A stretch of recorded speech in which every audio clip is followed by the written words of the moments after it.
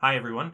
Welcome to the online Boundless Sermon series, which we've now transitioned to. I'm glad I can still preach to you from here. So let's just jump right into it. Let me read you the text, then we'll pray, and then we'll go through the sermon. This will be a relatively short one based on my week being the full-time caregiver of 3 kids. So here we go. We're going to start at Exodus 13, verse 17. Read a little bit from there till about 22, and then we'll jump to 14.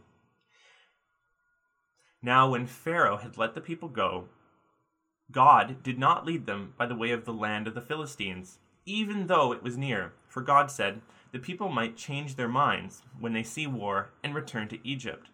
The Lord was going before them in a pillar of cloud by day to lead them on the way, and a pillar of fire by night to give them light, that they might travel by day and by night. He did not take away the pillar of cloud by day, nor the pillar of fire by night before the people. Now we jump to chapter 14. First, I'll read 1 to 12, and then 29 or 29 to 31.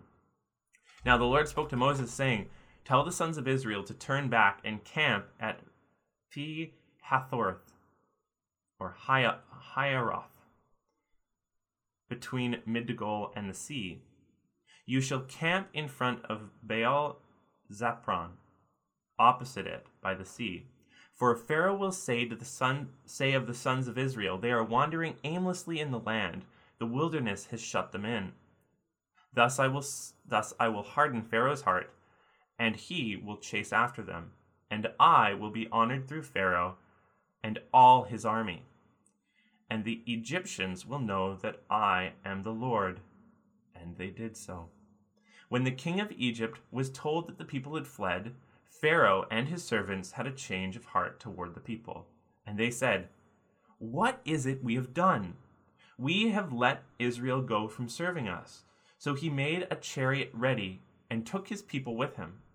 He took 600 select chariots and all the other chariots of Egypt, with officers over all of them. The Lord hardened the heart of Pharaoh, king of Egypt, and he chased after the sons of Israel, as the sons of Israel were going out boldly. Then the Egyptians chased after them with horses and chariots of Pharaoh, his horsemen and his army, and they overtook them camping by the sea beside Pi-hahiroth. Hahiroth. It's a hard one to say. In front of Baal Zephron. As Pharaoh drew near, the sons of Israel looked, and behold, the Egyptians were marching after them, and they became very frightened. So the sons of Israel cried out to the Lord. They said to Moses, Is it because there are no graves in Egypt that you have taken us into the wilderness to die? Why have you dealt with us this way, bringing us out of Egypt? Is this not the word we spoke to you in Egypt, saying, Leave us alone, that we may serve the Egyptians? For it would have been better for us to serve the Egyptians than to die in the wilderness. So I didn't allude you to it, but we did jump there to chapter 14. And now we're at the final few verses of chapter 14, making a big jump again. So this is after the people of Israel have gone through the waters of the Red Sea, and God has brought down the waters upon the people of Israel, or the people of Egypt. And so now we read at the end of chapter 14, starting at verse 30. Thus the Lord saved Israel that day from the hand of the Egyptians, and Israel saw the Egyptians dead on the seashore. When Israel saw the great power of which the Lord had used against the Egyptian people, they feared the Lord, and they believed in the Lord and in his servant Moses. So let me pray quickly, and then we'll jump into the sermon a bit. God, thank you that you connect us, not by the intricacies of the internet, although today you've allowed that to happen, but by your Spirit we are connected to each other even while distant. And Father, we know that we exist in a union with the Trinitarian love, although we are at some distance from the throne room.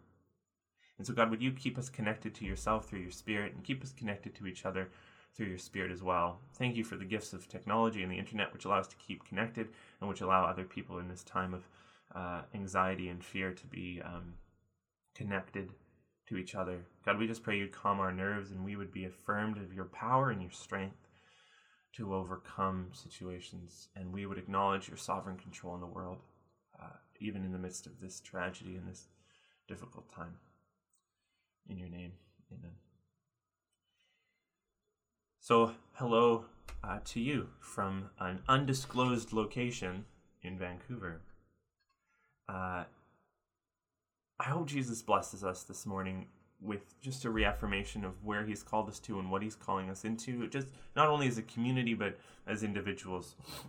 So this morning, I first want to look at three things about how God is leading his people. First, I want to look at how he's led them away from something in the story of Egypt, in the chapters we just read. Second, how he's led them, by what means he's led them. And then third, where he's leading them to. And then after I look at that, I want to look briefly at what it means for God to be honored in this narrative. And then finally, God's judgment of that which we've depended on, or that which we've kind of grown into, that he's freeing us from. So anyways, we'll get to that. It'll make sense, I hope, by the end. And then I want to look at just quickly at what that means for us as Christians today who follow Jesus. So the first point about God's leadership of the people here is that God led them away from the land of the Philistines. You remember at the beginning of chapter 13 where I started reading, it says, "But don't lead them by the land of the Philistines." And the reason that's given is that the people might change their minds when they see war and return to Egypt. God already knew that the people's heart was prone to drift back. We haven't used this yet, I don't think, because we've been in the belly of the beast. We've been dwelling in the story of the Israelites stuck in Egypt. But there's a saying that kind of will express the next section of Exodus we're heading into. Although the people have left Egypt, Egypt has not left the people. There's still something in their hearts that pulls them back to wanting to go to Egypt. So God was aware of that. He specifically instructs Moses, take them around the area where there might be some war so they don't run back to Egypt. God knew that something needed to be done in their heart, not just geographically, not just geopolitically, but in the actual heart of the individual Israelites.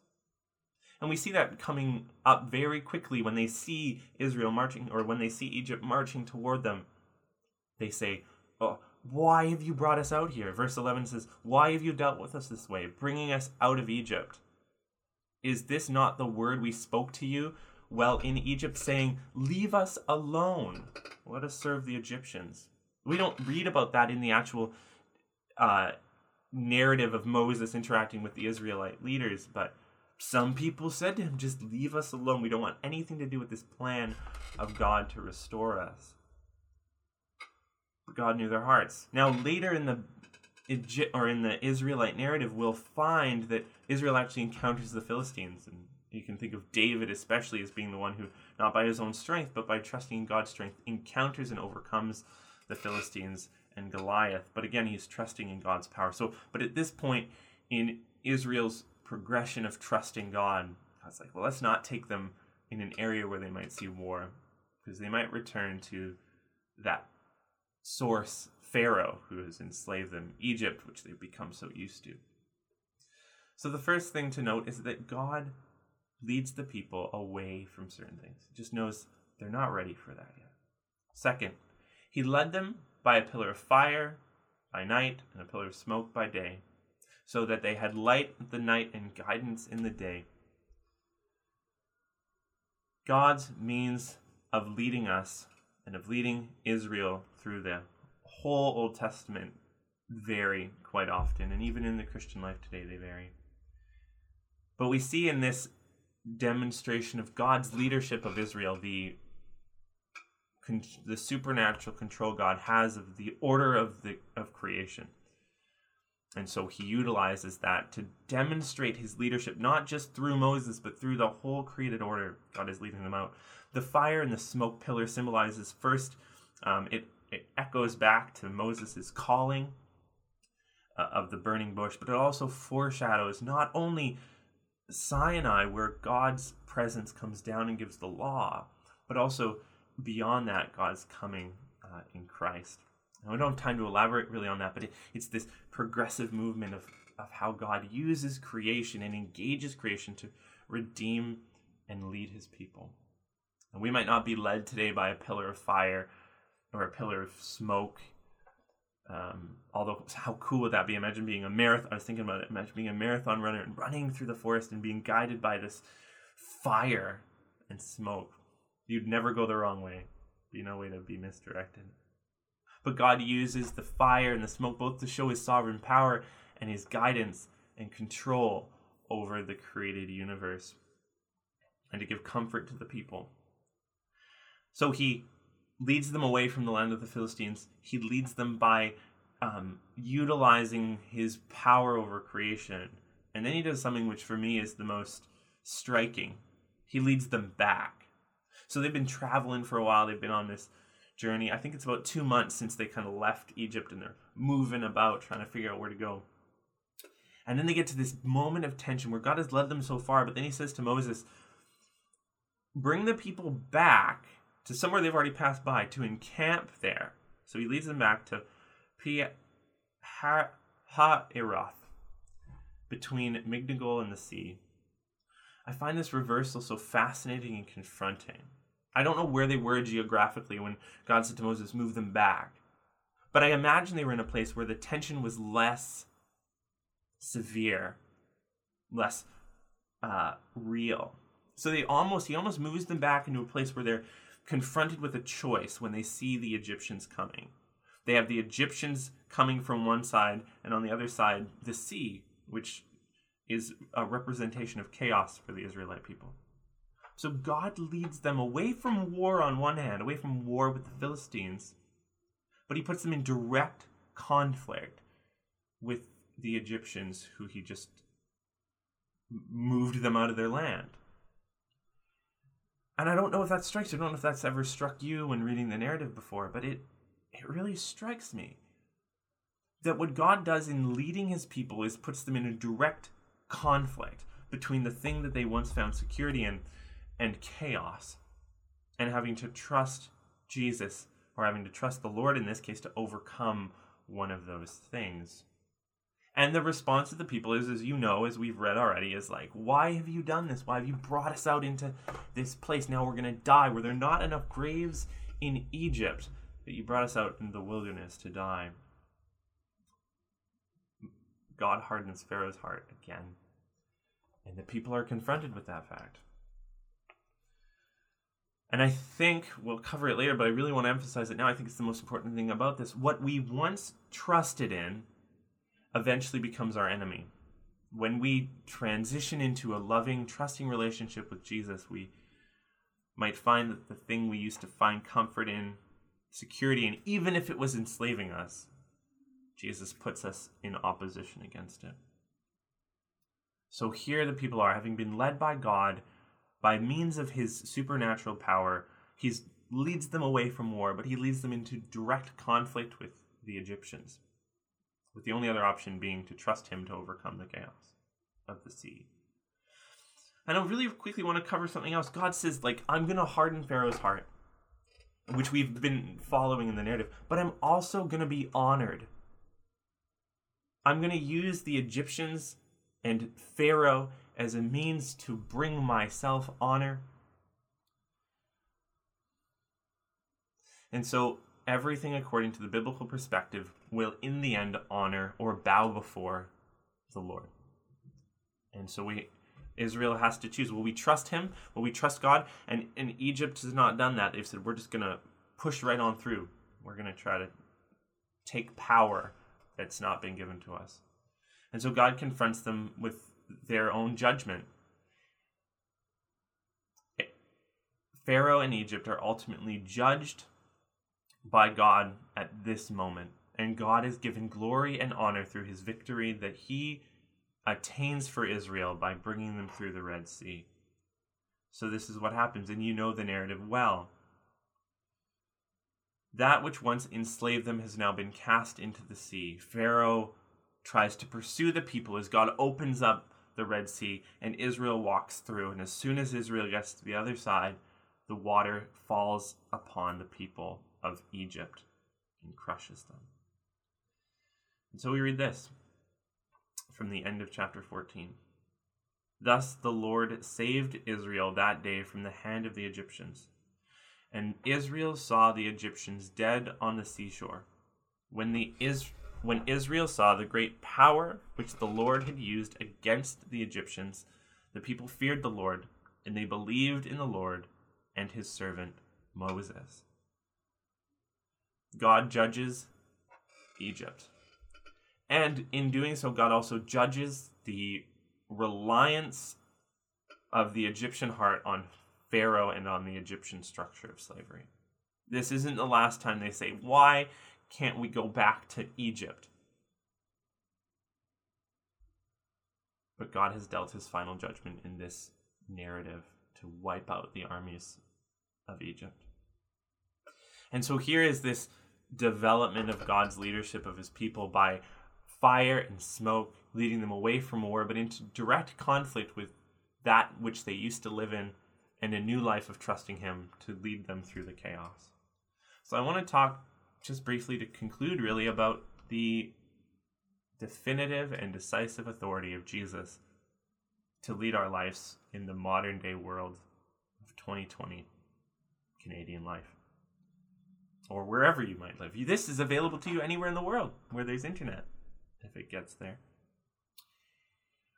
So we can affirm this, that Jesus leads us, that Jesus will be honored and have all the glory, and that Jesus is the final and true judge of the whole world.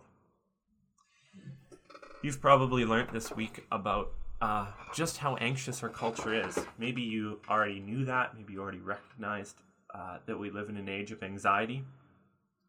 But the hoarding, the uncertainty around the supplies of toilet paper, or anything else for that matter, has really come out in the past week. I went to Costco last week on Friday, and it was just nuts. But I saw so many people actually being kind, generous, and gracious in this time. But I want us to know as Christians that, listen, Jesus is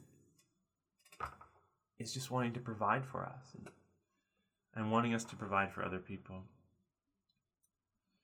So we live in a world where maybe there isn't a Pharaoh. There isn't an easily identifiable superpower that's oppressing us as individuals or as people. But there are things in our own life which enslave us, which we've trusted in, and which Jesus is in the process of freeing us from, of leading us out of. So what I really want to affirm this morning is God's work on the cross, and God's work specifically of giving us the Spirit, allows us to live in a new freedom. And that does not mean that we're totally free of everything that might entangle us, every sin that might rear its head every once in a while. But it means that we're learning to trust in a greater authority, in a greater source. Jesus is inviting us by the Spirit to let go of the things we once found comfort in. I think a lot about this story, and especially recently as I've been working through this text this week. When Jesus in John chapter 6 has been speaking to the religious leaders and his disciples about who he is, about his authority. And eventually he starts saying things that become really contentious, that put him at in direct conflict with the religious system of the time. And the text says, many of his disciples, this is John chapter 6, starting at verse 56, it says, many of his disciples withdrew and were not walking with him anymore. So Jesus said to the 12, it's a really powerful thing. Jesus says things that challenge and put us in conflict with the authority that exists, the things we've trusted in. And we have to decide, will we trust in him even when it creates a strong conflict or tension? Or will we go back to whatever way of life we used to live?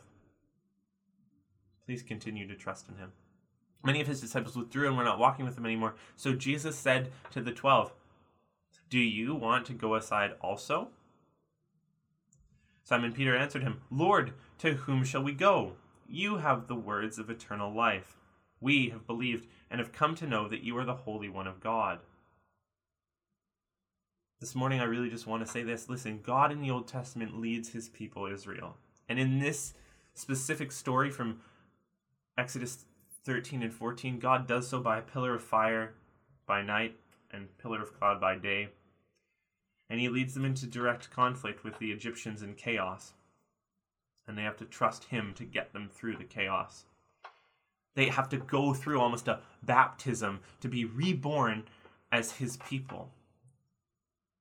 We have the same journey as Christians in the modern world, to leave behind that which we trusted and stick close to following Jesus. He is our pillar of fire and smoke, but he dwells within us, not outside of us. He guides our heart in ways to live self-sacrificially and generously in the world. And when in the end, all the things we trusted in on this earth are judged, would we be the ones who say we've trusted in Jesus? We've been thankful for what he's given us, what we've had. But would there be no place for dual dependency in our life? And would we be solely entrusted to him? Even if what it means is trusting him through the impossible situation of walking through chaos. So I don't know if you're worried right now about what's going on in the world or anxious about something else, but my prayer this morning is that we would affirm, as Peter did and as the Egyptians saw, in the power of you, Father, to overcome sin, to overcome death, to overcome those things that we think are enough to save us, and we would be filled up by your gracious power to overcome. God, I trust the next week into your hands. We just really want to surrender that.